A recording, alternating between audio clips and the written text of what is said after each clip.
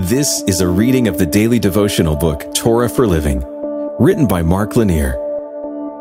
We're sharing scripture and insights from the Torah, the first 5 books in the Old Testament.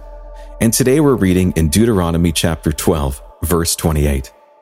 Be careful to obey all the words that I command you, that it may go well with you and with your children after you, forever. When you do what is good and right in the sight of the Lord your God. Having children changes the way you see the world. And rearing children isn't always easy. There are classes in it, and there are books written about it, but they're not always so clear-cut. Every child is different, and there aren't 1, 2, 3 rules that get you across the parenting finish line victoriously. While the rule books aren't always absolute, there is one extremely important rule, that children watch what their parents do, and they model the behavior they see. If you want your children to be short-tempered, be short-tempered around them. If you want your children to say unkind things, say unkind things about them. If you want your children to love God around your children. If you want your children to value material things, then value material things around your children. If you want your children to understand service, then model acts of service around them. Children are not going to do what we say unless it aligns with what we do. They will almost always do as we do, in spite of our wishes to the contrary.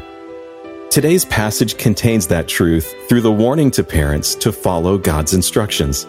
Moses explained that as the parents did right and good in the sight of God, then their children would be blessed and would have better lives.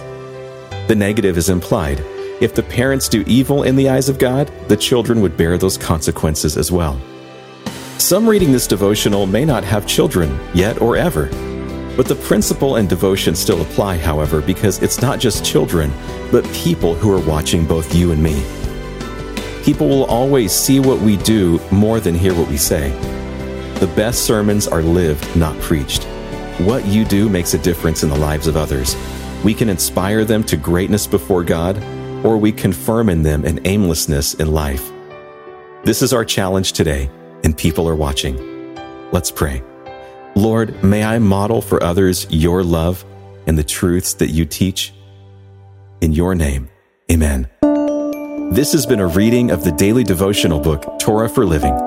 It's written by Mark Lanier, author, lawyer, and founder of the Lanier Theological Library. You can find out more about the book in the show notes.